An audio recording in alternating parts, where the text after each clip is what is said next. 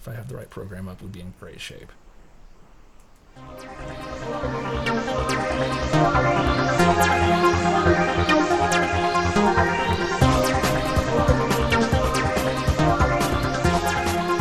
Hey, what's up, everybody? Welcome to Screen Geeks Radio, episode 131. This is Dave. This is Barry.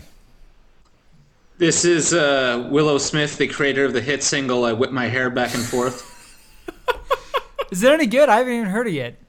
You haven't heard it yet? No, I don't have a. No, I don't listen to pop radio. How is it? Is it good? That song is like all the rage at my university. So wow, at your university, nonetheless, not your high school, your university. They're listening to it. So it's good. Is it catchy or? You should watch the music video. Just saying. Is it Bieber-esque?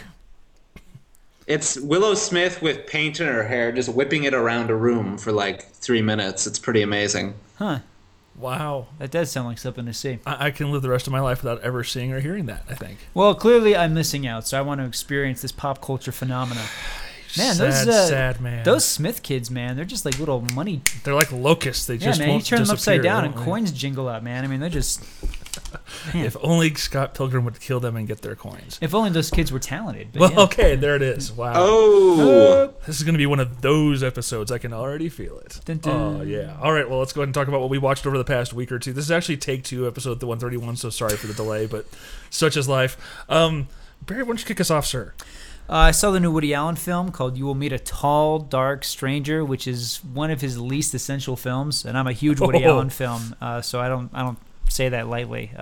Amazing cast, all giving very relaxed performances, which is nice. It's fun to see like Anthony Hopkins, as opposed to being really hammy like he's been lately. He's very amusing and very good in the film, and everybody's good in the movie, but it's not a very interesting story, and nobody in the cast can make the story more interesting, and it recycles a lot of ideas from Mighty Aphrodite and Annie Hall. And it's just like one of these Woody Allen movies where he's just kind of backtracking and doing what he already did. I suspect he made the movie just because he wanted to cast these gorgeous women in it, because there's all these scenes. And, don't get me wrong, like I'm not one of these guys like, Woody Allen's a dirty old man. But watching this movie, that kind of crossed my mind, because there's all these crotch shots of these actresses. Like, seriously, I'm trying to just be honest and report what I saw. Like, the movie has like all sorts of shots of like Naomi Watts, Frida Pinto, Lucy Punch, who else? All these gorgeous women in the movie, like wearing short shorts or like in their underwear, or it's like all these crotch shots of them. I'm like, I wonder if Woody Allen made this movie for himself as opposed to a wide audience. So, anyway, I'm leaving it alone. Okay. Yeah, so not a good movie. Another real disappointment. I've never seen this film in its entirety. I finally sat down and watched Robert Altman's MASH. I'm really not a fan of this movie. Really? I really don't like it. What? No, I don't like MASH, and I love Altman's films, but this, for me, it's just such a dated film, and I understand why it was such a bold and breakthrough film and groundbreaking and influential movie for its time, but now I don't find it funny. I really don't. I saw it for the first time like a month ago, and I thought it was awesome. Like, what's that guy's name? Elliot Gould. Elliot Gould, yes, Elliot Gould. I love watching that guy. Yeah, no question. I thought the actors were great and the movie was well done, and I understand, why Altman's style, the voyeuristic camera work and the overlapping dialogue was radical for its day, but it's probably one of my least favorite Altman movies, honestly. So just didn't really connect to it. Another movie I really did not like, and I know you and I are going to disagree on this, is Prince of Persia: The Sands of Time. Okay, I didn't like it enough to really defend it. But okay. I thought it was fun. I didn't dig it. I just thought it was so artificial, and starting with Gyllenhaal's performance, like, to me, he's obviously somebody who really hit the gym to play this part, but like I never believed for a second that he was this character, never. And I never believed in the movie. For me, the special effects were kind of hot and cold. I thought Ben Kingsley and Alfred Molina were kind of doing what they've done before, much better in other movies. It was clearly such a franchise starter, and I don't think it started a franchise. So. Okay. Yeah, didn't care for that one. I saw the new film by Neil Jordan called Ondine. Ondine. It's spelled Ondine, but pronounced Ondine. A little bit of a disappointment. Not a bad film. This is the first purely Irish film that Neil Jordan's made in years. He's done a lot of subpar Hollywood movies of recent, like he did The Brave One with Jodie Foster. Ondine is the first film he's done in Ireland in a long time. This is, of course, the guy who directed The Crying Game and Mona Lisa. It stars Colin Farrell, who gives a wonderful performance, and the movie's good to a point. The problem is, kind of like Danny Boyle's Millions, it goes back and forth between between being this really sweet fable and also being this really gritty, ugly crime drama, and it just can't go back and forth like that, and it just kind of kills the film. But not bad. A film I really liked, and I know Ethan said it was really good, and I'm glad I listened to Ethan and checked it out, and that's Get Him to the Greek. Really surprised how good that was. I thought that was a really solid comedy. Puff Daddy was spectacular in that film. What a wonderful comic performance. I thought Russell Brand was excellent. I thought he was really great at kind of balancing off the aspects of that character that were really lovable and the aspects that were really pathetic. I thought it was a really solid film. I liked it probably as much as Sarah Marshall. And then Really? Yeah, definitely. And then finally, I saw one of those Masters of Horror episodes, John Carpenter's Pro-Life, which is pretty outrageous, I got to say. It has an excellent performance by Ron Perlman and some extraordinary creature effects in the latter part of the film. Great makeup effects. It's completely outrageous. It's not brilliant like Cigarette Burns was, I thought. But if you're a John Carpenter fan and you want to hear a movie that was scored by Cody Carpenter, which apparently is his son, I think, it's definitely worth checking out for horror fans. Really, really well done. It takes every angle from the abortion issue you could think, and it's really, really clever and really disgusting and very memorable. All right. Cool. Do we want to hold off on talking about Stars stuff until after the festival's over? Just do like a big blow-up episode? Yeah, we could do that. Because, after the festival's over, we're going to talk about Black Swan, so... Yeah, that's true. So might we'll as well hold on. Yeah. Okay, that works. Then I'll go next because I got like two things in that case. Okay. Excuse me, because lots and lots of films from the Stars Denver Film Festival. It is a good time. There's a lot of good stuff to watch. I guess I'll just start off with The Walking Dead. Did either of you watch The Walking Dead? I haven't seen the trailer yet. The pilot. I've heard it's terrific.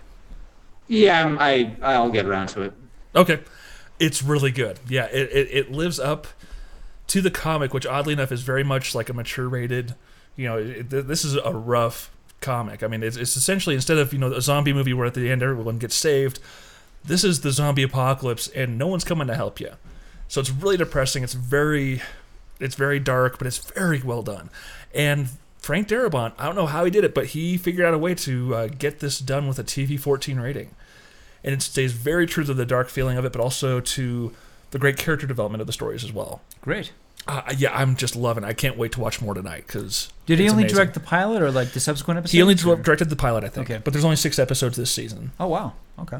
Isn't he the showrunner on it too? He is. He's the one who got it off the ground. He's the executive producer, along with Robert Kirkman. So, yeah, really good stuff. Well worth checking out. And then I know Barry didn't get to it because he had to go to class. Did you get to go to a Tron night, Ethan? I think I was like writing an annotated bibliography the night it happened. So welcome to my world. I'm so sorry to hear that, sir. That was incredibly good, except I hate to do it because Disney's always been very good to us, but I have to call them out on one thing. It sold out in like a day or two. That theater wasn't even half full. I see, and I've been reading a lot of that around from different theaters, so I'm almost wondering if they artificially sold it out to try to build up buzz or something. Sure. No, like I told you, the previous year, the same thing with Avatar Day. Julie and I went all the way to Denver for Avatar Day, and lots of seats available. So, yeah. But the scenes themselves were great. Essentially what they did is they took 5 different scenes from the movie, and they didn't make it, just kind of this sizzle reel or anything. It was different parts setting up character development, different parts with great action. The 3D is really fun, I gotta say. The way that they did it, because they're keeping the feeling of Tron, which is that everything is kind of a translucent glass floor type thing. So when they're riding in the recognizer and he looks down, there's floor, but he can see the entire world below him, and it just looks astounding. The guy who plays Sam Flynn, I forget the actor's name. Garrett Hedlund? Something like that. He didn't seem he didn't knock my socks off, but he didn't suck out loud by a long shot either. The scene with Kevin Flynn was actually really good. The best thing I can say, there wasn't a single scene I saw that I wanted to end. So I cannot wait until December 17th or whenever the heck it is we get to see it. I'm sure I'm going to be seeing it a few times. So unless Garrett Hedlund is the Hayden Christensen of this series. We hope not. Because didn't Hayden Christensen look pretty good from the trailers of Attack of the Clones? Don't you think? I thought he looked pretty good. And then you see the movie and you see him trying to woo Natalie Portman in the desert and like, oh, okay, this isn't working. I think I've honestly blocked those movies out enough that I don't. Okay. Yeah. Well, yeah. that's another I'm discussion. hopeful. I'll put it that way. I'm very hopeful. I can't wait to see it. That discussion will come up again when you see The People versus George Lucas. No And question. I'll be seeing it on next Sunday. You're going to enjoy yourself, sir. Oh, yeah. Yeah. All right. And I guess that's all I've really watched because everything else has been Stars Denver Film Fest. So, Ethan, what you been watching, sir? I finally got around to seeing a movie I had wanted to see for a while because I'm a big fan of the director, but it had been so panned I had put it off. But I finally saw Elizabethtown. Oh, wow. Rightfully so, panned? I'm going to take that as a yes. Instant review right there. I was flabbergasted by how from someone I respect so much, a movie that is so just unfunny, irritating, and shallow could honestly come from him. I was honestly flabbergasted by how bad this movie was. Like, just stunned. It was so unbelievably bad. I was like, what the? Like, at least Vanilla Sky it just feels like a failed experiment. It's ambitious okay, still. Yeah, it's like, but it didn't work out, but whatever. Just do a good movie now. And this is him kind of trying to return to that familiar territory, but it's so just irritating and just, it's so bad. And the two leads, Orlando Bloom, I don't hate him, but he brings nothing to that character. And Kirsten Dunst, I usually actually like her, but that character is so already underwritten and underdeveloped that she can't bring anything to it either. And that's Susan Sarandon. Brutal. Only good thing was a My Morning Jacket cameo. Only good thing. Other than that, so bad. I'm going to have to disagree with you on that because I think it's a flawed film and probably one of his weakest films. That I didn't think it was terrible. You didn't like the ongoing joke about the wedding that was going on at the hotel while he was staying there? You didn't think that was fun?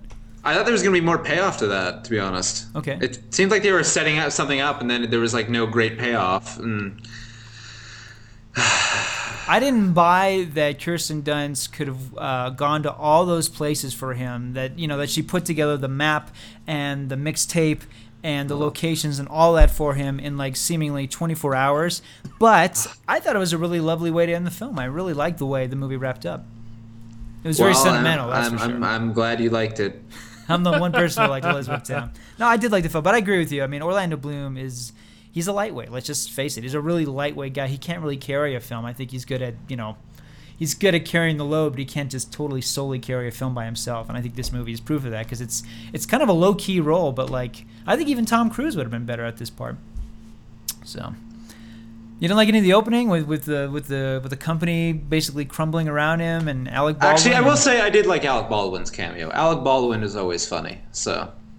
But even Crow will be the first to admit this movie doesn't work. I mean, you probably read that the original cut of it was 3.5 hours long, and it was a disaster when he previewed it, so he cut it down to 2.5 hours long, and it still feels really messy. And it is. It's a really messy film.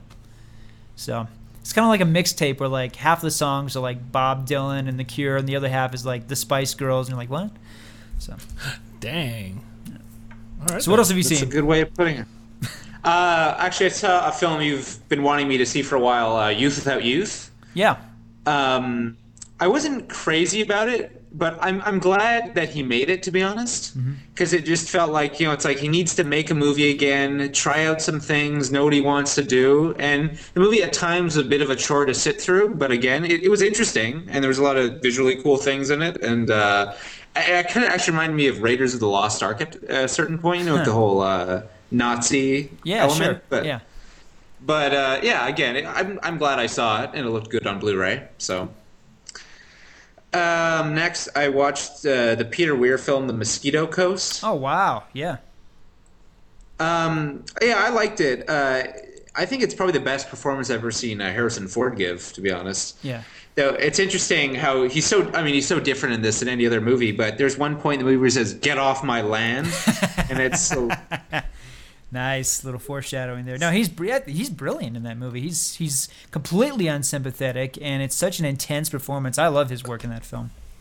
He sort of reminded me of my dad at certain points, his relationship with River Phoenix. Interesting. Yeah. Next, I saw Secrets and Lies. Oh, yeah. Which was absolutely... I think this movie solidifies for me that Mike Leigh is one of our best filmmakers. I just think his approach is brilliant, and it's funny when you watch it and you realize how he lets all his actors just create almost all of that. It blows your mind, and yeah, I think that guy's amazing. Next, I'm writing a paper on David Cronenberg for my English Canadian film class. So Good for you. Good for you. I'm trying to see all of his films, and I started out with one I hadn't seen, Crash. Yeah. Yeah, interesting movie.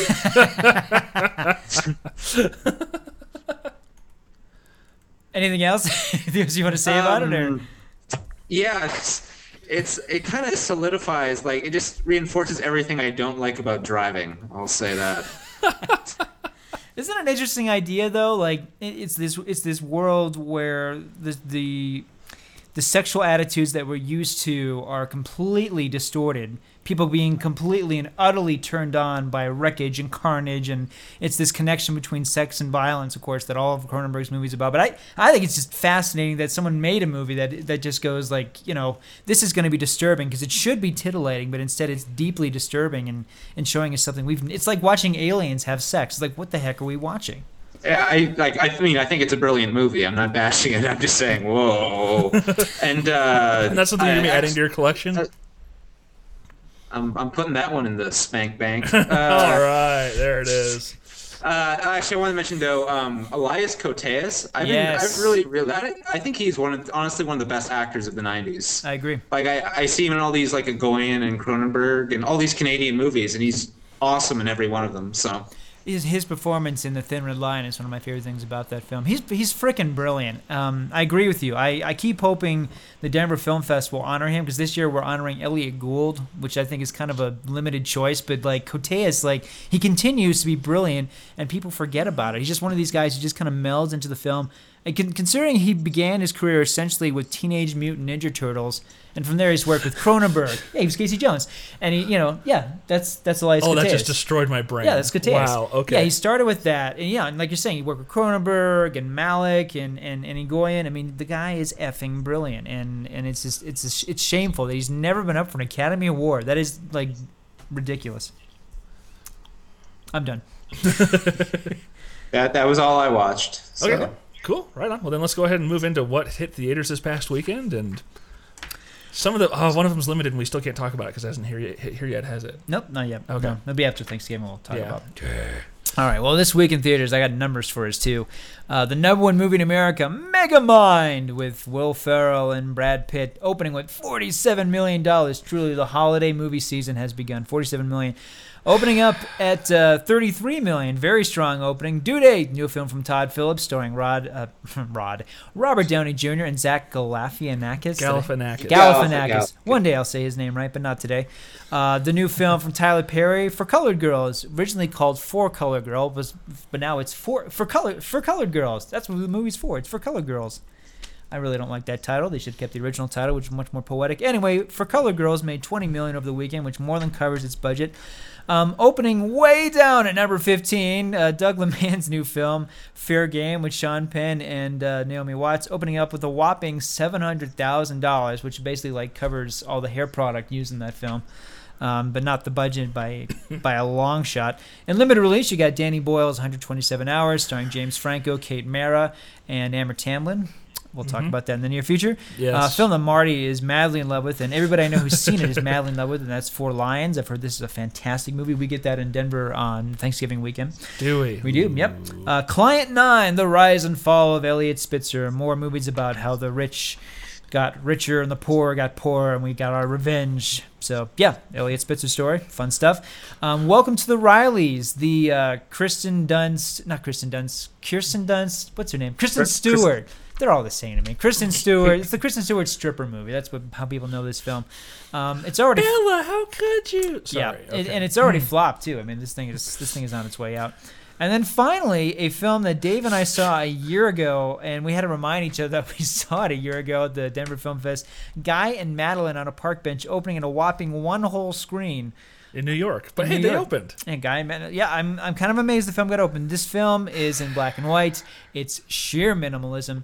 And it's basically this Musical numbers are great. The rest of it is completely forgettable. it has these musical numbers that break out in the middle of nowhere, and they're done really beautifully, kind of in a Dennis Potter sort of way, where it's like it's this dull humdrum life with these beautiful musical numbers, but there's not enough of them. And I can't say there's anything about the movie I would say go out of your way to see this amazing film, because it's not. If you happen to catch it, I mean, it's worth seeing for those scenes, but the rest of it drags, and it's a pretty short movie as it is. It's very short. Yeah, I think this is a good indication of a filmmaker who possibly has better work coming towards him. Absolutely. But for now, it's no snoozer.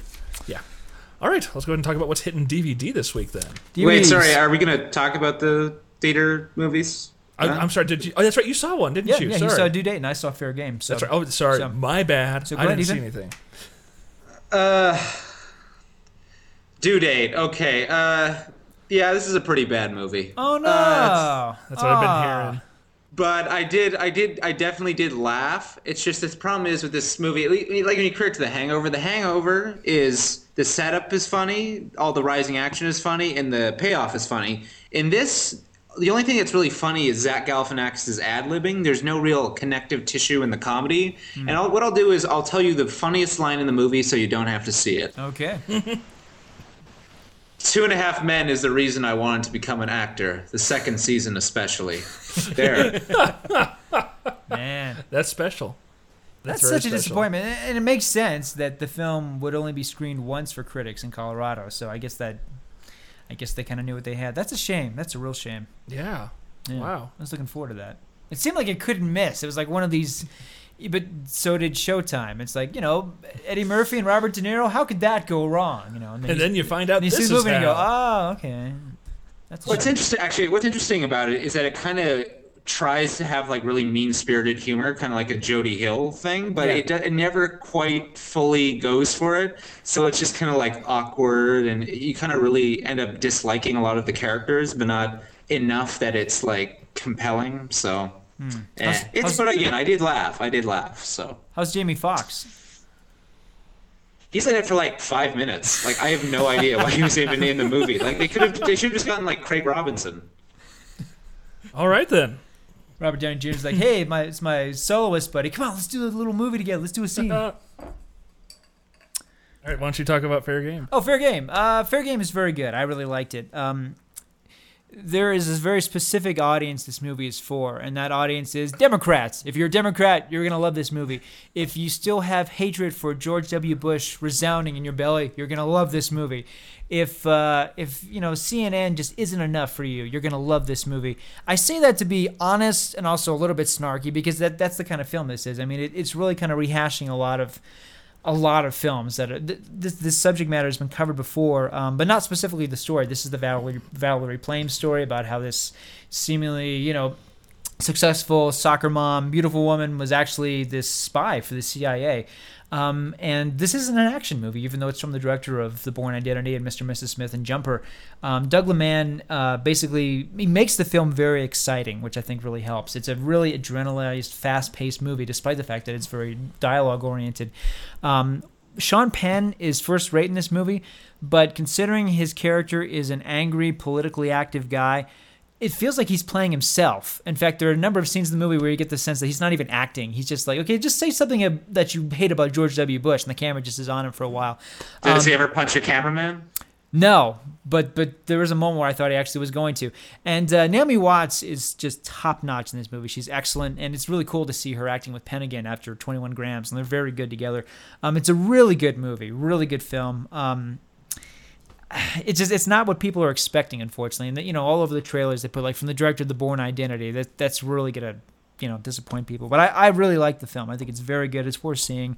If either of the leads get any kind of award consideration, I wouldn't be surprised because they're both in great shape. So I hate to do this. yeah, I'm going to make you end this segment on a down note. okay. Because I would love for you to discuss another movie you saw recently. One that you recorded a review for Wild 105.5 this past week. Okay. A year ago, my editor, Jacob, awesome guy, he called me and said that Fair Game, even though I sent in my review at least a week or so earlier, it turns out Fair Game is not going to open on Maui as planned. No theater on Maui wanted Fair Game. So lo and behold, I had to go and see another film to fill in the slot.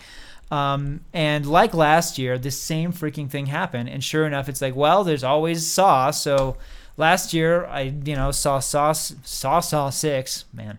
And this year, I got to see Saw 3D. And this is Monday night. Movie has already been hailed as the #1 movie in America. I'm in line for the film at the Hollywood Theater. It's about 10:30 at night. There's people in front of me getting tickets for Secretariat and Wall Street too. And 10 o'clock showing of Saw 3D on a Monday night. It opened on Friday. Nobody in there. I'm the only one in the whole theater. No, #1 movie in America. Nobody's there. There's not a reason for that at all. No, I think word of mouth kicked in, and the 3D was worthless completely. I mean, the 3D in Wes Craven's My Soul to Take was so much better, so much better. The Saw 3D aspect of it was worthless. It's obviously not the final chapter. It ends with like at least 3 more story threads being set up. The cast, it's like a who's who cast of all these people that you used to like love before, and they're really slumming it. I mean, Carrie Elways, my gosh. I mean, this is a really good actor. Why? He has the lead in this film. Sean Patrick Flannery's in this movie, and it's not his best performance by far. And then, Tobin Bell, who's like, the mascot of this series, like showing up, just even though he died 4 previous movies, and yet somehow they find a flashback for him in this film. And Betsy Russell, who was in a lot of teen sex comedies in the 80s, and now she is Mrs. Saw. She's Mrs. Jigsaw in the movie, and of course she gets her comeuppance, and Costas Mandylor. Anyway, this is... Is it worse than 6? Hard to say, because it makes a lot of the same mistakes as 6. It feels like the same movie to me. In fact, I think I told you this, where for me, 6 lost me because in the opening scene, it's a woman sawing off her arm. Then it cuts to the opening credits, and then it cuts to the woman in the hospital, and they're like, "What happened to you?"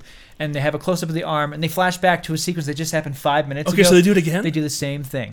Because the thing in Saw 7, Saw 3D, is that there is a self-help guru who has basically like group meetings for people who are victims of Jigsaw. I'm not making this crap up.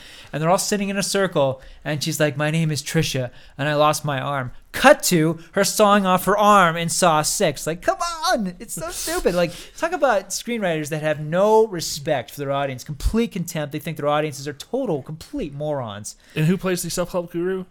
Sean Patrick Flannery. Sean Patrick Flannery plays the guru. And eventually his angle in the story, like, all of his friends have been kidnapped and set up to these traps, so he has to, like, go through this experience of saving all the people. And like I said in our Wild 105 review, like the whole idea behind this movie is so ridiculous. Like, who the heck would want to be Jigsaw's apprentice? Who would want to work for this idiot? You got to build these huge traps that you seriously need. Like, you need like an MIT degree to like understand how these effing things work. You're setting these stupid things up, and then once you get the people in the traps and the traps are done, then you got to clean the traps up with all these guts and stuff, all for the sake of your soul will be cleansed, all this bull crap, like who would want to work for this guy? And he doesn't have a dental plan or anything, like you're only doing it just so like one day you'll be infamous. So anyway, ridiculous film, just as bad as the rest. This series, as much as I'd love to see this series die, it's not going anywhere. I mean, there's going to be Saw 10. No question. We will live to see Saw 10. And Saw 10 will be coming out, 2012? So, yeah, right on time. Let's hope the end of the world happens before we get to see Saw 10. Yes, because actually that'd be 2013. So yeah. Lucky 13? Yeah, there you go. I'm sure they're already working on the poster for those. All right, let's go ahead and move on to what's hitting DVD this week so that we can actually move up a little bit. What are you waving at us, Ethan? Sir, I'm just looking at my carton of cigarettes. It came with this thing saying, "You can quit smoking," and I'm like, what? It's on the carton of cigarettes? Yeah, it came with my carton of cigarettes. It says, "Tobacco products are highly addictive. Most people don't manage to stay off tobacco the first time they try to quit smoking. You may have to try several times before you succeed. That is true. Before each time you try, you can learn more about how to succeed. Don't give up if you slip and have a smoke. Write down why and how you started to smoke again. Consider talking to a healthcare professional about cessation therapy options." Why are they putting this in my carton of cigarettes? That's great. It's such a mixed message. That'd be like getting a Playboy and on the back it's like, "Sexual addiction is bad." Like, give me a break. That's awful. So they're making you feel guilty while you're like, enjoying a nice moment with my Camel. Well, what's the brand? Can I ask? Is it a Canadian brand or? Peter Jackson. Peter Jackson. That's That's actually a name of a brand. Yeah, here. That's definitely Wow. Canadian. Yeah, I don't know. Okay. Peter Jackson cigarettes. Interesting. All right, well, let's go ahead and move on to DVDs then. Man, well, The Lovely Bones made me want to smoke. Oh, this week on Oh. DVD. Oh.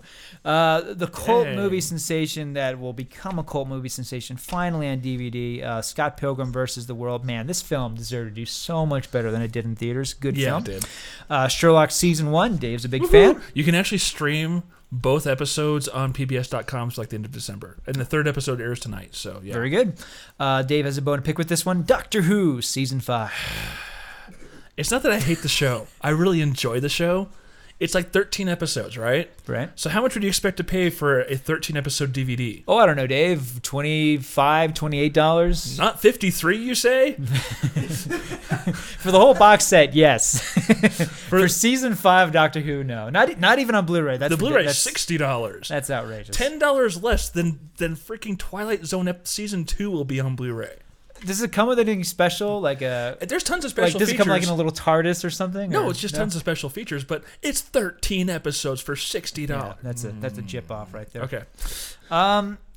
Well, the acting stretch of so far of Zac Efron's career, Charlie St. Cloud, you remember that one? I play with dead people. There you go. Superman Shazam, The Return of Black Adam. That to me sounds like a Shaquille O'Neal film. That has me No, very, not Kazam. That has It's me very Shazam. nervous because like Shaquille O'Neal essentially played an incarnation of Superman. If He you want to pl- consider don't that. even steal. So, hey, Frickin' steal. Come on, so it sounds like a Shaquille O'Neal movie to me. It's not, but it's pretty fun. It's a short film. It's about 30 minutes, and it's got extended versions of all the vignettes that they've done on the previous releases. So the Jonah Hex short, the Green Arrow short, all those have extended versions in the Spectre short. So it's goofy, but it's a fun kind of goofy. Okay. So yeah, it's fun. Okay, for all of our members of Mensa, Adam Sandler's Grown Ups, which is, I understand, the most thought-provoking film of the year, bar none, next to Inception. And Old Dogs. Yeah. Arsenic That and came Old out Lace. last year, though. It did. It did. Yeah. Arsenic and Old Lace. Isn't this with Cary Grant? Yes, it is. I've seen it on stage, and I've read the play, like literally read the script for the play, but I've actually never seen the film. Oh, Is I it- need to let you borrow it, sir. Yeah, You it's. would love it. I'm not a huge fan of it. No? No. Who plays like when it was on stage, the bad guy was played by Boris Karloff, and they even like referenced that in the script. Who plays the villain in the piece? Do you remember? forget. Okay, is it somebody famous? or- Peter Lorre Lorre is is in in it. it. Peter Lorre? Okay, that Yeah, makes could be. sense. Okay. Yeah. Tremors, 20 years old this year. God bless Tremors. I love this movie. That's Fred Ward and Kevin Bacon in It's- the Ron Underwood film, Blu-ray. It's not $20 good, but it's good. I would pay $20 for that. For On to Blu-ray. get that on Blu-ray? Okay, Yes. well, you will have as the opportunity, opposed sir. to $50 for just a little more than a dozen episodes. Wow, Ethan and I are splitting this, but man, this film always brings up the best conversations and debates, which is Lars von Trier's Antichrist, Charlotte Gainsbourg, and Willem Dafoe. And a lot of woodland And a creatures. talking fox. And a talking fox. That's one soundbite we should have on this show. A talking fox. A talking fox. And then, let's see, crap title of the week. Man, you picked a good one, Dave. Because I like this show, but this sounds ridiculous. The Golden Girls 25th Anniversary Collection. Man, 25 The years. complete show. It gets better than that, though. All the episodes come in like an old lady handbag case. Way to, like, cater to the geriatric crowd. How shameless.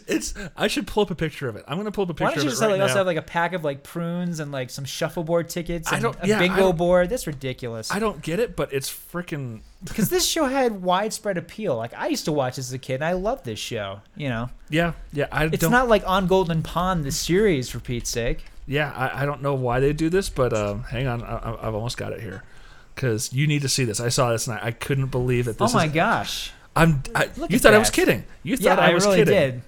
It's an old lady handbag. Wow, it really is. Yes, and Does it Jules have- had to walk around and see it too. Man, Yeah, and I need to send this to Ethan just so he can see it as well, just to revel in the I can't glory. believe that. That is just freaking shameless. Yes, it is. So, I mean, that's worse than the Showgirls It's like a set. gold purse. yes, How much is that set? it is $120. Wow. I don't think your average. I don't know. Would people even pay for that? I mean, would your average geriatric living in an old folks' home want to pay for that? I mean, I don't. look what I got in my handbag. It's the Golden Girls, seasons 1 through 12. I'm gonna watch it with my grandson. He'll love it. He loves that Avatar. He'll love Golden Girls. Matlock. Take it out of my handbag, Brian. Let's watch it. That's just shameless. I'm sorry. That pisses me off. That's like, let's appeal to that's just stupid. Did you see it, Ethan?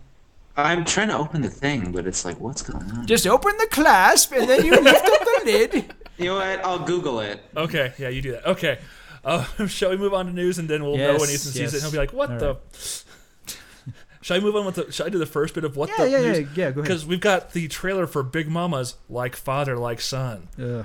Did either of you watch this? I watched this, because I was kind of curious how bad it was, and man, it really surpassed my expectations. It really did. It kind of is the gift that keeps on giving if you're looking for a really, really, really, really, really, really, really, really, really bad movie. This reminds me of what I was talking about the last episode about. Remember that movie Ladybugs, where Rodney Dangerfield coerces his girlfriend's son into dressing up like a girl so that his soccer team can win the championship? This is the same thing. Martin Lawrence is getting his son to dress up and drag with him to solve a case. I mean, it's the same effing plot. No, but his son witnessed the murder, so he's doing it for his protection. Right. That's right. And there's all these hijinks between the two of them, like jokes, like jokes that even Medea wouldn't do. Like, like Martin Lawrence in the fat suit doing nude modeling. Bad. It looks just. I mean, the second one was. Like, the thing is, I'll defend the first one because Paul Giamatti is very funny in it, and the first one I think is actually a bit of a sleeper. It's not bad. It really isn't bad for what it is. But the sequel, like, it came out the same year as Miss Congeniality 2, Armed and Fabulous, and I still don't know which is a worse movie. That's one of the things I've always been torn about. That's special. But this sequel looks like it's got to be the worst of 2011. It has to be. There can't be anything worse. No, than that. I can't think of anything else. Yeah, no. All right. Do you want me to just go through all of mine? Yeah, go ahead. Apparently, the cat. I don't want to see another Spider-Man reboot, but dang if they're not casting this thing well. The current rumor is that we might be getting Martin Sheen and Sally Field playing Uncle Ben and Aunt May. That's great casting. Between them, Andrew Garfield, Emma Stone, this is looking really flipping solid. Rice Ifans is in it too, playing the bad guy. That's right. Yeah, and he's a wonderful actor. As the Lizard. Yeah, if the script is good, they've really got something. If the script is bad, it's Spider-Man 3. Yeah. There it is. Yes. And have I got anything else? I have got the Captain America picks that came out from Entertainment Weekly. Didn't see a whole lot, but it doesn't look as horrific as I expected. Chris Evans is freaking buff. I just want to throw that out there. I mean, he's done most of his movies shirtless or whatever, but even for this movie, wow. I mean, that guy, he hit the gym. Yes. I hope his acting is good too, but he looks the part. Yes, indeed. So. And then finally, this is a bit of deal news. I haven't had any deal news for a while. This is really good. This happens about twice a year. But through the 21st of November, you can go to Barnes & Noble and pick up any of their Criterions for 50% off. So all their $40 Blu-rays are now $20. There's actually a way for you to do a free 2-month trial to their membership, which takes an extra 10% off. The only downside is you have to buy something online to do it. But you can buy a $10 gift card, and if you're already buying a Blu-ray, conjunction with that, there's also a $5 coupon, so you can actually end up getting the Blu-rays for $13 a piece. So that's, if you're looking to stock up on some Criterions, now is the time to do it. Excellent. I'm debating getting House. I've got it on the way from Netflix, so I need to see it still. You mean Houseu? Houseu. Yeah. Yes. I have a question for you and Ethan. What do you think is going to be better next year? Let's just guess, because I'm just curious. Oh, no. Green Lantern or Captain America? I'm curious. What do you think? From what you've seen so far. Captain America. Captain America? I'd say GL. Green Lantern? Yeah. I like the look of Captain America, and honestly, a Green Lantern, I'm still upset they didn't go with the Jack Black version, so. Yep. Freaking Jack Black. With Green Hornet, I wanted to see the Kevin Smith version, but I'm still.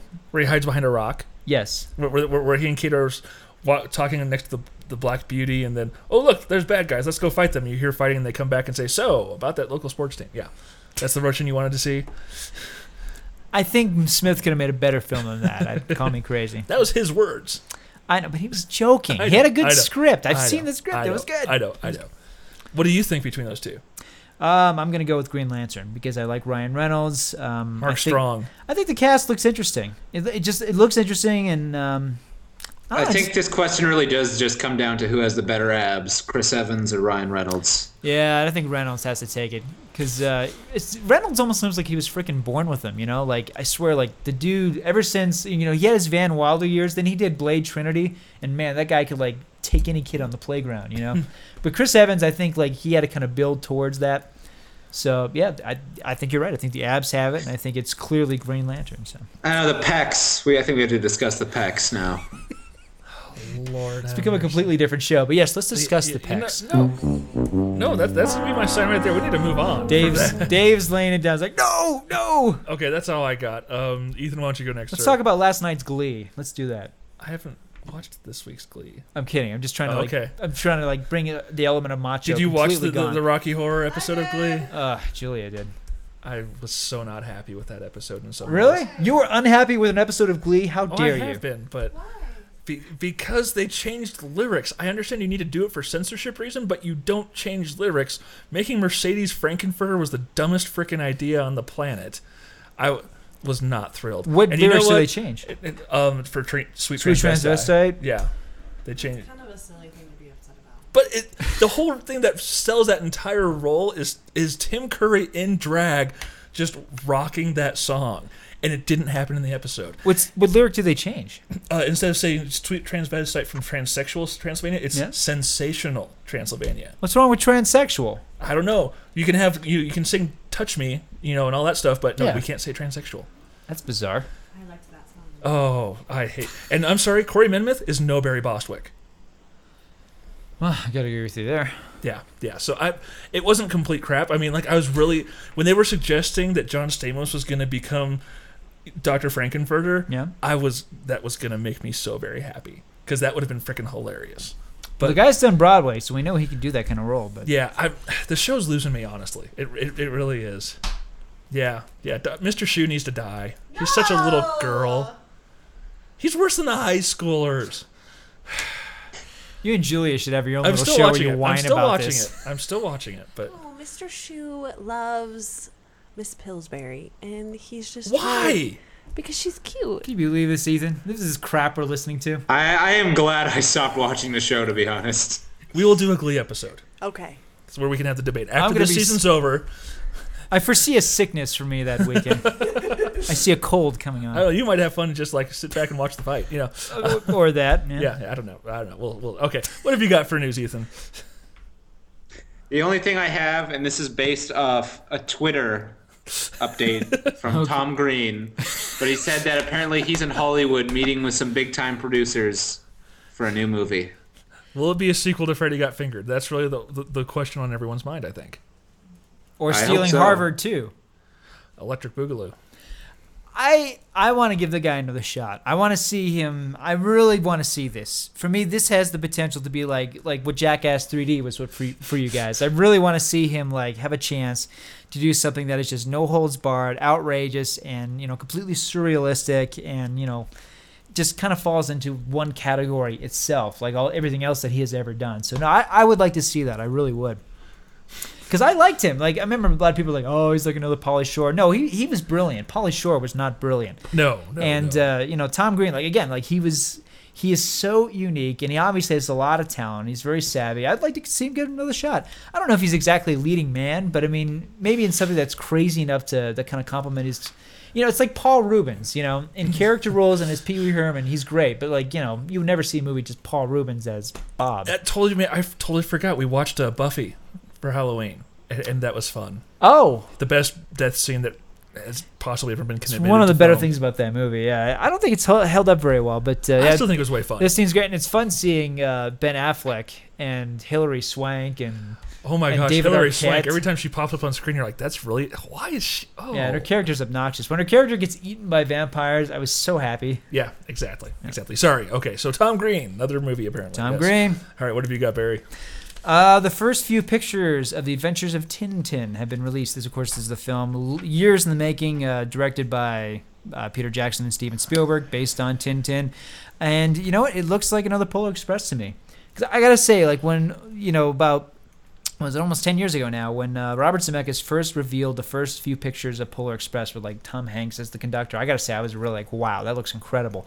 But there have been so many films like this, and Tintin just, it doesn't look like, I don't know, it doesn't look special, at least from the pictures released. No, not really. I mean, I think the trailer will obviously be some kind of indication, and the quality of the action and the story, but yeah, just the early pictures has not they've been working on this thing for years. So I was kind of hoping for react to it the way I reacted to the Tron teaser years ago. Yeah, totally. Yeah, not the same effect. Yeah, I know nothing about Tintin, and I'm just kind of like, yeah. Yeah. But it's Spielberg, so you would say that anyway.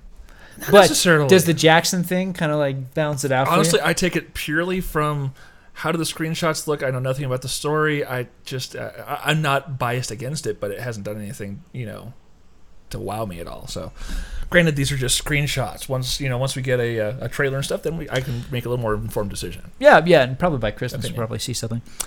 Steve Pink, the director of Hot Tub Time Machine, is now taking on Toxie in the remake of Lloyd Kaufman's The Toxic Avenger.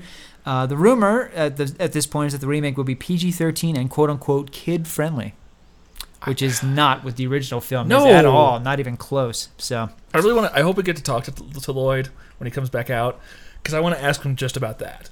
Oh yeah, I'm sure he doesn't care that anyone's remaking the movie, but to remake it as a PG-13 movie, Then again, I'm sure anytime piles of money get thrown at Troma, I'm sure Uncle Lloyd is very, very happy. So. This is true, but it's just like really. We already had Toxic Crusaders. I mean. Yeah, to me this character's never worked as kid friendly. I've always loved him as this live action embodiment of South Park. Oh my gosh, that's Lloyd Kaufman's version of the character, and I like his version. Oh yeah, the movie, I think it was 4 I saw, with the Midvale School for the Gifted. Oh, it was so wrong, but I couldn't stop laughing.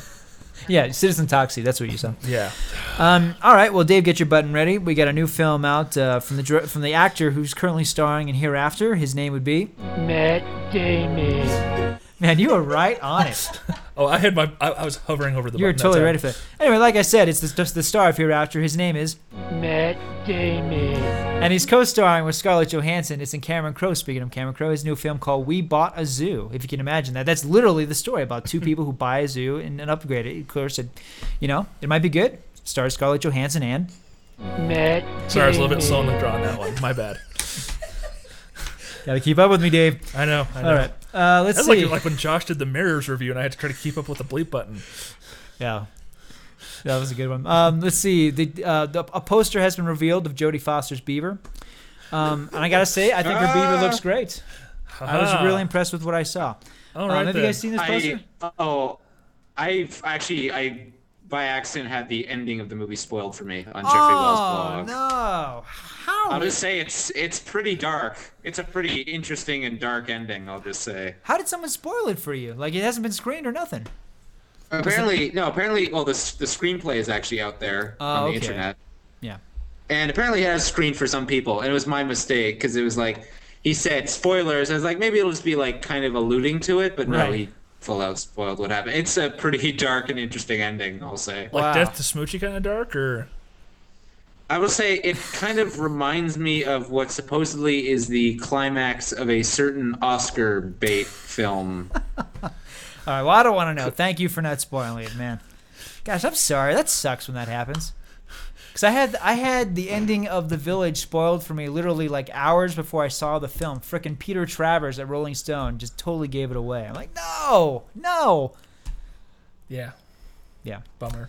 Anyway, I like the poster. Did you guys see the poster? No. I think it looks terrific. It's the beaver is in the foreground, and in the background, it's Mel Gibson in the background. It's like, and the beaver's holding up this little note that says, "Speak to this man only through his beaver puppet." It's really funny. It looks. I think it's a great idea to sell the movie, but apparently on the article in question, it was noting that there's a rumor that poster didn't test very well, so they might have to do something else. But I think it's a great poster. All right. The new film from Adam Sandler. In fact, the trailer hideously advertises from the producers of Grown Ups. The new film from Adam. Yeah, That's like a rave right there.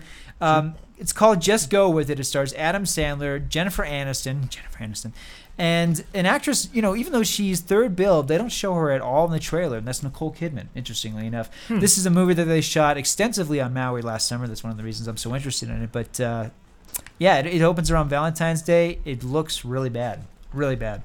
All right, then. So, and then we also have the full-length trailer now for Zack Snyder's Sucker Punch. I didn't get a chance to see it. Did you see it, Ethan? I saw it in front of Due Date yesterday. Yeah. And? It kind of looks stupid, to be honest. Yeah, I totally agree. And doesn't it look like? I feel like I've seen the movie. Like the trailer is very fast. There's tons of slow mo, lots of loud music and screaming. Like, I bet that's the movie. We just saw like a 2-minute version of that. I don't know. It just looks like something that'd be like satirized in Natural Born Killers or a Jodorowsky movie or something. Yep. All right, But of course, 16-year-olds don't know any of that, so they're gonna go see it and be like, "Wow, it's breathtaking." I love the slow-mo. Visionary. That's right, the visionary director of 300. Gosh. I love slow-mo. How is Bitch Slap? Have you guys seen that movie? It's on Netflix. Because it was like highly, highly hyped, and then it just completely went away. And I was just curious if it's like similar to Sucker Punch or I don't know. It's on streaming. Okay. So I might take a spin on it, but I'm kind of getting that movied out point. So yeah, I hear you. Yeah. Finally, last story. Sorry, a lot of news this week. Roman Polanski's The Ghostwriter has been nominated for 7 film awards. 7 European Film Awards, which is the European equivalent of the Academy Awards. And this is, except for Best Director, Best Picture, Best Actor, Ewan McGregor, as well as other awards. And this made me really happy. I really like The Ghostwriter. And if it has any shot at all for an Academy Award, I hope it gets it. And I certainly hope that Olivia Williams is up for Best Supporting Actress for her amazing performance. The score. Yes, the score is beautiful. I agree. The score is beautiful. I like the cinematography, too. I dig that movie. I really do. All right. So cool. That's it. Sweet. Well, then let's go ahead and take a quick break, and we will come back for Berg and I talking about the inaugural version of the Mile High Horror Festival, whilst Ethan makes obscene gestures of us and tries to crack us up during it. So it should be fun and entertaining. We'll be right back. Sue Ellen Greenblatt is a real person, not an internet celebrity. So we've enlisted Billy Flynn and the Vicar to help her tell her story. Geek Radio Daily gives me geeky news about movies, new DVD releases, even comics and gaming. Geek Radio Daily makes me feel special. Ah, yeah. Womanly. Yeah. Okay, so the episodes are just 15 minutes, perfect for my commute or for just geeking out while I'm at the office. All in one concise love package. Ooh, the package, baby. Uh-huh. And the best part is that it's a daily cast, so I'm always in the loop. Sometimes I listen to it out of the bath, put on little outfits. It makes me want to invite all my friends over to show how refreshed I feel. A slumber party, baby. What? That's not what I said. Get out the Chocolate mousse. duct tape. Oh, get out of here, you freaks. Geek Radio Daily. One 15-minute podcast provides 15% of the USDA recommended daily allowance of geeky goodness. Subscribe through iTunes or visit geekradiodaily.com. That's a major accomplishment for after 35 years of being a failed filmmaker. Lloyd Kaufman gets to be on ScreenGeeks.com. And we're back to talk about the Mile High Horror Film Festival for 2010. This is the first time that Denver has ever done this. I hope this is a tradition that they continue for years and eons because they did a fantastic job. I think it's fair to say we were had some trepidation going into this, to be completely honest and open. Sure, because for Pete's sake, I've never heard of any of these films. And, there's the fear that we'd go see something that was, shot by like 13-year-olds in their backyard with a camera with a lot of exploding ketchup packets. And, that kind of thing is fun. But to drive all the way to Denver for just that. Or just all gore and no substance or something right, like that. Right. And the films that we saw were very mixed. Some of them were like top of the canon, like so good, like rush out and see it. And some of it were on total opposite spectrum. But that said, the quality was so consistently good. The just the production of what they did with the festival itself. The setup. The people running logos, the show. Everything. Yeah, Tim and Teresa, you guys are awesome. Fantastic. They took great care of us and couldn't have been nicer. And I hope they could keep doing this. Yes, serious horror fans. I mean, we'll dive into what the content was, but you seriously need to see this. This is a lot of fun, and this was such a treat for Dave and I. We ended up going to the second night of the event. It was a 2-night event. It was October the 22nd, which was a Friday, and then Saturday, October 23rd, Dave and I went to the second block. Let's see. The night So started. we saw 10 movies. Actually, 11 counting the capper. Oh, that's right. That's right. But yeah. Okay, so the first film we saw was about 18 minutes long. It was a short film from Switzerland called Dead Bones. It was how should we describe it? A Western with a cannibal twist. Yeah, it's the bounty hunter going after the bad guys, and then cannibals get involved. Yes, not a very well done shootout at the end, I must say, and certainly as gory as you'd expect. I didn't care for it. I just didn't really connect with any of the characters. There was no characters really to connect with. Yeah. There were plenty of blood and guts, and yes, and the ending was kind of fun. I did like the ending, but yeah, just overall, just didn't quite come together completely. Yeah. I'd say there's only one movie that I outright hated, which I know we'll get to shortly. But yes. Okay.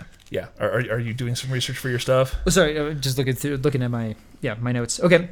Then afterwards was a short film, literally 2 minutes long, a film that was basically a parody of those... of the Mormon commercials, pretty much. Yes, of the Book of Mormon ads. It was called The Necronomicon. It was basically two guys pitching the Necronomicon, and it was a pitch-perfect, brilliant trailer parody because for a second I thought it was a trailer for the Book of Mormon. I really thought they're going to show ads in between the movies. No, it was this really brilliant parody. So yes. Freaking hilarious. I should put it up. I think I should put it up in the Facebook feed because it's on YouTube. Oh, yeah, yeah. Well, yeah, it's that good.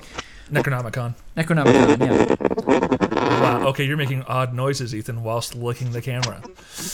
The camera looks tasty, though. Yeah. Don't give it away.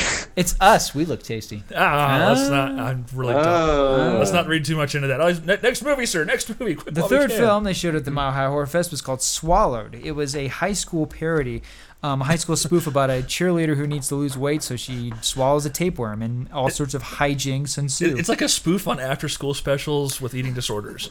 It felt very much like a really perfect 80s high school horror movie parody. The problem is that it total lacked character development. It didn't really go anywhere at the end, but man, great looking film. Yeah. And I thought some really funny ideas from great scenes, but I think there should have been more. Yeah. One that Dave and I really did not like at all. Is this the one? And this was tough because it's a local Colorado filmmaker. Sorry, man. And I felt bad because he was in attendance. He was there too. Yeah. It's shoot, we can't talk to him because what are we going to say? Hey, any other movies you got coming up? So why'd you make a short film that sucked so bad? Yeah. And I wouldn't even say that. It was very well. It was well made. It was well made, but yeah, we got to be fair. It was well made. It was well acted. But I mean, it was literally a woman killing herself for 8 minutes. It was called Fini. Yeah. Because it's French. It was called Fini, and I gotta say, can I just run down of it? Because it's gonna take me 30 seconds. Yeah, go ahead. Lady crying in the shower, gets dried off, puts on some makeup, looks at a picture of her obviously dead husband and daughter, sits down in her robe in a chair, all made up, slits her wrists, passes out. Comes to, and is like, hey, you could tell it's in her eyes. I don't want to end it all. There's the phone. I'm gonna make it. And the final scene falls into frame, dead, fade to black. Feel good movie of the year, folks. And then I don't know. You could tell in the room, people were kind of half clapping. Yeah, it got the courtesy then it's the filmmakers here. We're like, oh no. Yeah, it wasn't poorly made. It's just it had no point. It was incredibly nihilistic. If it had a point to make, it was not a point that needed to be made. It was, hey, go kill yourself, or you're going to regret it when it's too late. Anyway, Fini. Hope you read the Necronomicon. Yeah. Okay. Yeah. All right, moving on. Gosh. So sorry, I hated that movie. No, I didn't like it either. Not as much as you, obviously. Following that, you had a film that interesting idea didn't totally go together, but it was a little too long. It was a so-so Bollywood zombie fusion. Survivors. It was Survivors. It was a mixture of a Bollywood musical and a zombie film. The zombie part of it was good. The Bollywood stuff got way too long to get to it, and it didn't really offer much. It didn't, but it was a noble effort. That's probably the way I'd look at it. It was a bit of a disappointment, but I admire it more than anything else because it tried to do something new and interesting with the zombie genre. Okay, well, from there, it's all nothing but stuff we definitely recommend. Oh, yes. One of Dave's favorites, an animated film, stop-motion animation, a great original film. It's called White Room. It's basically a twist on No Exit. It's a great black comedy. I don't even want to give it away because it's so good. It plays like a Twilight Zone episode in some ways. Sure. Yeah. It's really, really wonderful. Little girl's scared of the monsters in the closet. Dad says go kick their butts, and then she gets trapped in the room with all these people, and no one knows what's going on, and I can't ruin it because it's wrong, it's scary, it's hilarious. Yeah, it's got a sick sense of humor, but it's got a great sense of humor. And they're rolling across the floor back and forth to each other. Yeah, really well done. Really well done. Yeah. From there, let's see. We saw a full-length film. Was it full-length? No, we didn't. No. We've got something from Ethan's native Canada first. That would have been The Familiar. Oh yeah, that's what I meant. Yeah, no, the Familiar felt like it was full length. It's only 22 minutes long. Man, it was just right. I mean, this is one of my favorite films. It felt like a full length movie. It was so well developed. Yeah, The Familiar, top notch vampire comedy. Everything, the acting, the effects, the way it paid homage to other vampire movies, just everything was just first rate. I love this movie. Essentially, the story is a guy who wants to become a Renfield. It's called The Familiar, but I call him a Renfield because that's what Renfield was in the Dracula movie. Yeah. He loves vampire movies, is fascinated by vampires, becomes a vampire's familiar, and then it turns into a boring 9-to-5 job, and I really don't want to ruin what happens from there. Yeah, and it's about what it's like to how much it would suck to work for Dracula, essentially. Yeah, and it's great. It's really funny. It's definitely as gory as it needs to be. But the guy they cast as the vampire was excellent. Like really, it was almost like Gary Busey. Really commanding, kind of scary actor. They really cast that well, and everything about it was so good. So. Yes, incredibly good. Yes. Now we move on to our first of two features. Yes, the first feature that we saw was called True Nature, about 90 minutes long. Yeah. Very powerful, very intense, very stylish. Not perfect, but I was really impressed with this film. Yeah, it was incredibly shot. The cinematography was gorgeous.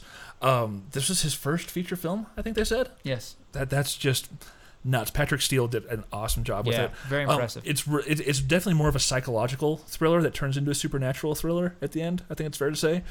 But the whole linchpin is Marianne Porter, who she plays the girl who goes out on a jog, disappears, and comes back a year later and starts having odd dreams. And yes, and I will say from that description, I thought the movie was going to be about alien abduction, and it's not. No, it's and I gotta say, if I have any criticism for the film, is that it's very confusing, and it's purposely confusing. But I was very confused. I think it's the end credits started rolling, and I'm like, "What did we just see?" Well, I had a feeling. This is one of those movies. Sometimes I'll try to figure out what's going on in a movie, and sometimes I won't. I tried to figure it out from the beginning. I got a lead on where it was going, and it made it. That thread helped it make perfect sense for me. I did have Carolyn McCormick from Law and Order in it. She was great as the mom. She was, yeah. It was really good. I really enjoyed it. Yeah, very, very impressive. We're working on getting an interview with him as well. I hope so, yeah, because that director did a fantastic job. And, I say it was confusing. I mean, the director in the Q&A clearly intended it to be, kind of to jarring. not spell everything out for you. To be psychological. So yes. All right, and then the last two, I like this film a lot. It's very queasy. It's so twisted. It's a kind of an uneasy mix of sadistic violence and dark comedy. A very unique take on the serial killer story called Love Me Tender, and it's about how this girl from a very young age becomes a serial killer. If the boy does not love her back, she kills them, and it starts when she's a little girl and it moves on to her high school years. I love the fact that the guy looks a lot like Taylor Lautner. I'm just gonna say that. That was really funny. There is that. Yeah, really well done, really well made. Like again, like for me, like the mixture of the comedy and the horror was a little uneven, just because like it was so horrific at times. It was hard to find it funny, but really, really well done. Don't date girls in college. That was the message from that movie. Yeah, no question, and that's a good message actually.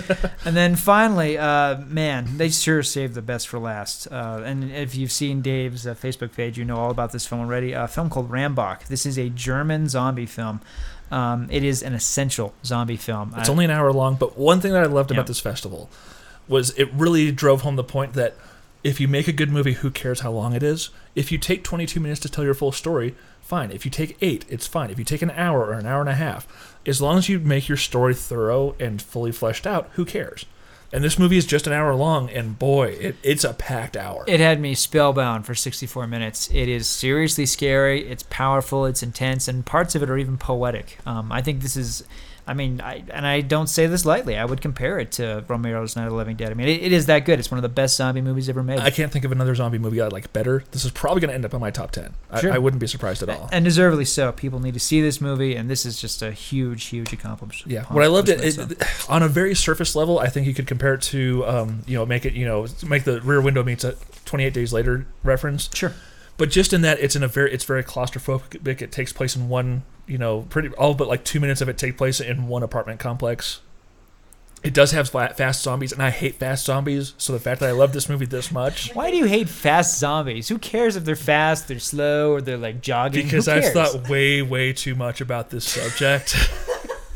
Because this is ScreenGeeks.com, I listeners. must That's admit why. it. Because you have the Romero slow zombies, you have the Zack Snyder fast zombies, and I think if you're going to think out the story realistically, it's a combination of both. Well, don't we credit Danny Boyle, though? Wasn't he the first one to do this, if the fast zombies? Or do you not consider those zombies? I really don't, 28 days because later? it's All more right. of an infection. And than that's disease. another debate. Are they Yes, really it zombies? is. Are they just angry I really people? don't care that much, but I say Zack Snyder. But the fact is, someone dies as decomposition kicks in, then they get slower and slower. Okay, so that's, well, all right. That does make sense. You make yes, a good point. but I do think about it entirely too much. But I'm okay with that. Rigor mortis would slow them down. You're Exactly, right. You're right. exactly. But what I really loved was what made this movie. Yes, it's a zombie movie. Yes, it's bloody. Yes, it's violent. But the character development is what really made this movie good. So yeah, I really dug that movie. If it comes, I think we were the second audience in North America to see it or something. And if it comes near you, watch it. Yeah, it needs to get wide distribution, and the movie does not need to be longer or shorter. It's perfect for what it is, and it just gives you such a potent cinematic experience. I mean, what a shocker that was. Oh yeah, a German zombie movie, and it was freaking brilliant. It was amazing. Yeah. So again, huge shout out to Tim and Teresa putting this thing together. You guys did a first class job. We're going to do everything we can to try to help promote this in the future, and had a heck of a good time.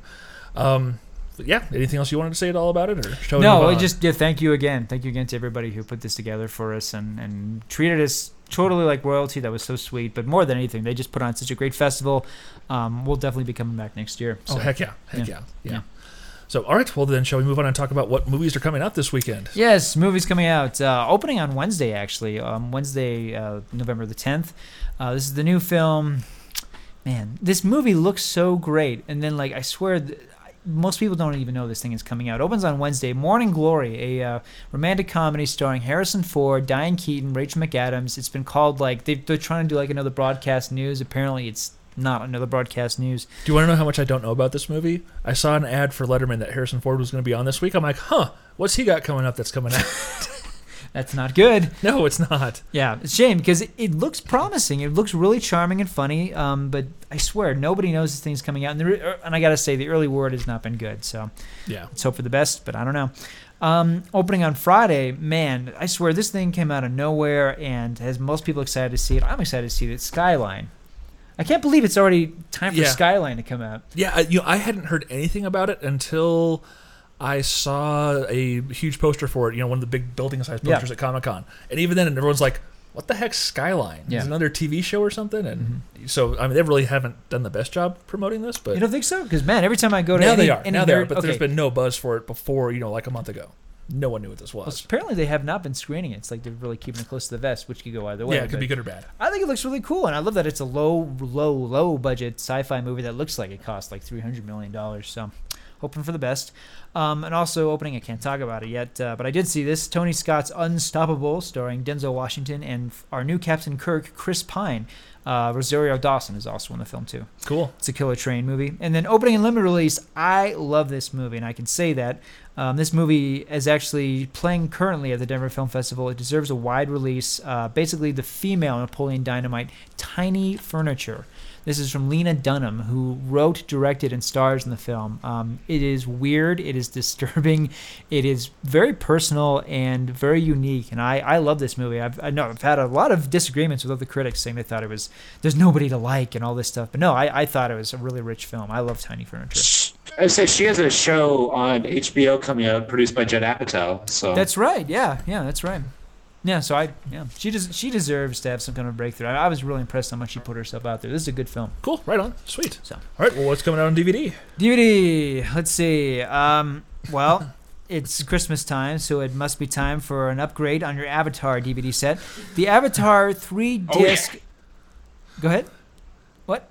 No, I wasn't saying. You said, "Oh yeah." Oh, he's turning into Kool-Aid Man. There you go. The Avatar 3-disc extended collector's edition. More unobtainium? Yes. What's funny is the commercial on TV is the 3-hour cut. I'm like, who's going to think that's a good thing? Really? It wasn't 3 hours before? The Avatars. If you heard that, cool. Otherwise, I'm leaving it alone. So this has the love scene we've heard so much about, right? The hentai scene. That's what I'm calling it. Because it's tentacles. Jake Sully. I love you. Yeah, On Halloween, I was like in this pizza place at like 3 a.m. with some friends. We ran into all these Australian girls dressed up as the Na'vi. It was pretty interesting. So skinny, lanky girls dressed in blue. Yeah. 3 a.m. at a pizza place. That's pretty surreal. Wow. You sure you weren't at home just tripping out? Or? No. No. Okay. That's like something you expect to see at Starfest or something, but wow. Well, you know, when I was at Starfest, I saw a lot of the Na'vi walking around. And one guy, like I told you, I bumped into a guy at an elevator. We're in an elevator. I'm going up to like the top floor, the long trip up. I'm standing next to this guy, like, oh, I got to say something. Like, hey, can you say something Na'vi? And he's like, no, I'm like, oh, wow, what did you just say? He's like, it is nice to meet you. The door goes open and he puts his spear in the air and he marches out of there. I'm like, I am terrified of these Na'vi Pandoran freaky deeks. All right. What else is coming on DVD? Well, because Avatar's coming out, what else is coming out? Well, The Last Airbender. Last year's almost blockbuster. That's from right. I'm director proud of making that joke. M. Night Shyamalan. Yeah, show me somebody who loved this movie. That's what I want to see. All right, let's see. Disney's A Christmas Carol. It's Dickens' A Christmas Carol. It's not Disney. Disney didn't write this story. It stars Jim Carrey, and it was directed by Robert Zemeckis. But make no mistake, this is Robert Zemeckis' Christmas Carol with all sorts of action sequences that were not in the Dickens story. Yeah, waiting for the Disney ride. Coming soon. Yep. On the other hand, a Zemeckis film, I like this film. I know people have really mixed feelings about it, but I really like this film. Zemeckis' 2004 first foray into all CGI motion capture suits. The Polar Express is coming out on a Blu-ray with 3D. I like that it's coming out on Blu-ray. The 3D, I don't know. I don't think that's going to look very good. Just call me crazy. You're crazy. Okay. Sorry. Let's see. Metropolis, the complete Metropolis. Oh. This could very well be the best film of the year. I can't wait to see it. I know you've seen it, Dave. Yes. And you were... Yeah. Love it. Yeah. Freaking amazing. Awesome. So, okay. I can put this on my top 10 list, right? Of course. It came out this year. It was in theaters. Just making sure. What the heck? It's a different cut. It's the complete film. Exactly. I've seen critics do that. Like what was it? Like Blade Runner, the director's cut. I saw that in a few top 10 lists couple decades back. Yeah. So, no, you can totally do it. Okay, good. Let's see. Night of the Hunter, available on Criterion. Creepy film. Great film. One of the masterpieces of Charlie Chaplin's career, although he has so many, it's hard to differentiate. But all the same, Modern Times. A Criterion. Criterion. DVD Beaver has a review on it. DVD Fever? Beaver. You did say DVD Beaver. I thought I was just hearing that. No, I said DVD Beaver. Okay. They have their review of it is absolutely glowing. They said it looks amazing, and this is just the beginning. I guess Criterion got access to the entire Chaplin catalog. So once the Great Dictator comes out, I'm buying it for sure. Yeah. Sorry, I'm still fixated on DVD Beaver. Anyway. All right. What do we got? Just in case you're curious, it's a website that actually compares releases from different countries. Different releases in different countries. Is this the DVD Beaver, Ethan? Oh! I never expected to see that from Barry. Sorry, I couldn't help it. I was just curious. All right. Okay. One of the greatest shows of all time, my all-time favorite TV show, The Twilight Zone Season 2 on Blu-ray. Oh, it's not Golden Girls? Sorry. Well, I've already got my handbag in the mail, so... All right, sweet. Any day it's coming. Sweet. Get to have some fun with Blanche and the girls. There it is, yeah. Some quality time. Still, I want to get this, but $70 a season, I just can't quite... Yikes. That is a lot, yeah. Because, like, Tales from the Dark Side, the complete series is now, like, what, $100? Well, you can pick up the 5 seasons, the definitive versions of Twilight Zone for, like, $125 pretty easily on DVD. Okay. But if you want the Blu-ray with all the extras and all that stuff... Man, yeah, we got to wait for these prices to go down. They will. And, you know, it is the season, so, of course, it's going to be jacked up. Mm-hmm. One of the most acclaimed movies of the year, I thought it was just all right. And, of course, the movie itself is called The Kids Are All Right. And that's with Annette Bening, Julianne Moore, Mark Ruffalo, Josh Hutcherson. You know, good film, but I wasn't over the moon about it. I really wasn't. So, but everybody else says Oscar, so fair enough. You decide. One of our favorite films that we saw at last year's Denver Film Festival. We have an interview with the cast and crew up on our site. Check out Best Worst Movie. We've already talked about it so many times, but you need to see this movie. Yeah. Even if you haven't seen Troll 2, you will want to. You will want, exactly. So random as a double feature, but definitely just see Best Worst Movie. This is a terrific film. Yes. And can I talk about the crap title of the week? This week. I'm going to wait to talk about the other one to see if it actually comes out, because it's been pushed back a couple times. All right, go ahead. But this week's, because, you know, Blu-ray 3D is just all the rage. They're re-releasing all these movies that were in 3D in the theater. So, you know, they're going to bring out the 3D Blu-ray of Open Season. I don't seem to remember this movie being in 3D in the first place. Thus why it's the crap title of the week. I liked Open Season. Have you seen it? I have, and it's fun, but it's not 3D. Yeah, and I mean, what are like Ashton Kutcher's antlers now going to point out at us? What's the appeal? The little Scottish squirrels, when they throw the acorns, we're going to like get them in our face. Which sounds cool, but again, because they're converting it, it's not going to be anywhere near as cool. No. Yeah. And I can't. I just can't bring up this other one until I know for sure that it's coming out. The sequel, that one, or no, the other crap title of the week. Because the other crap title of the week that Dave is alluding to, that we have on our list, a sequel to a film that came out 10 years ago. I'm amazed anybody even remembers it. Cats and Dogs: Revenge of Kitty Galore. This was in theaters 5 minutes ago.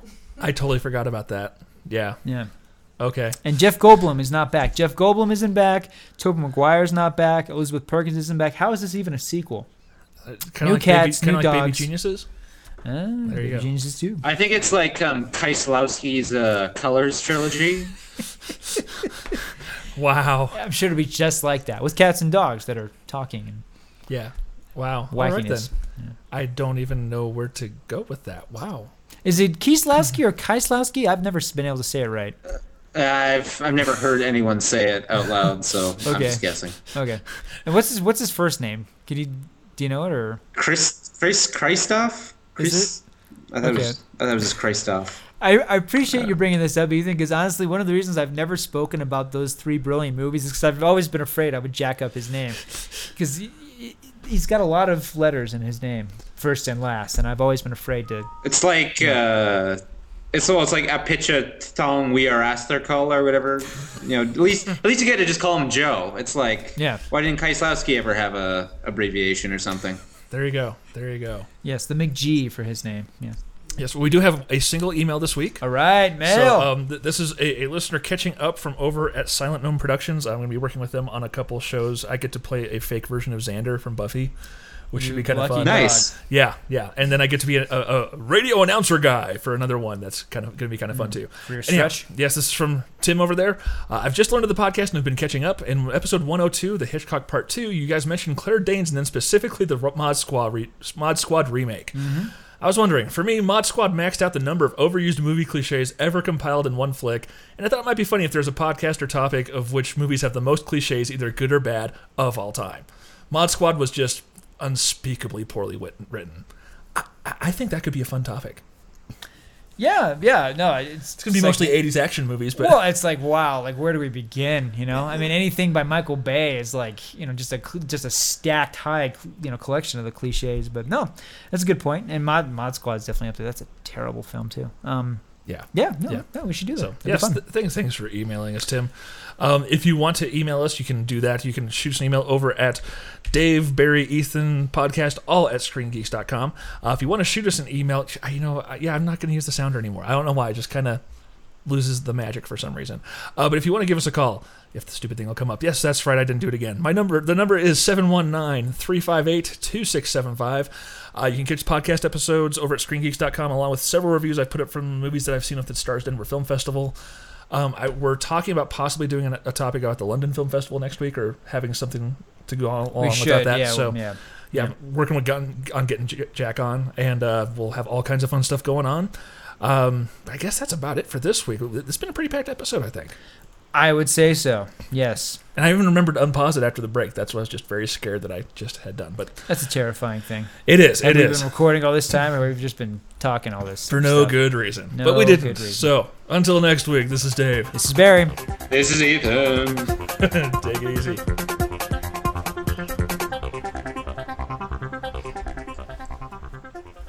There! Van Damme and Minnie Pearl!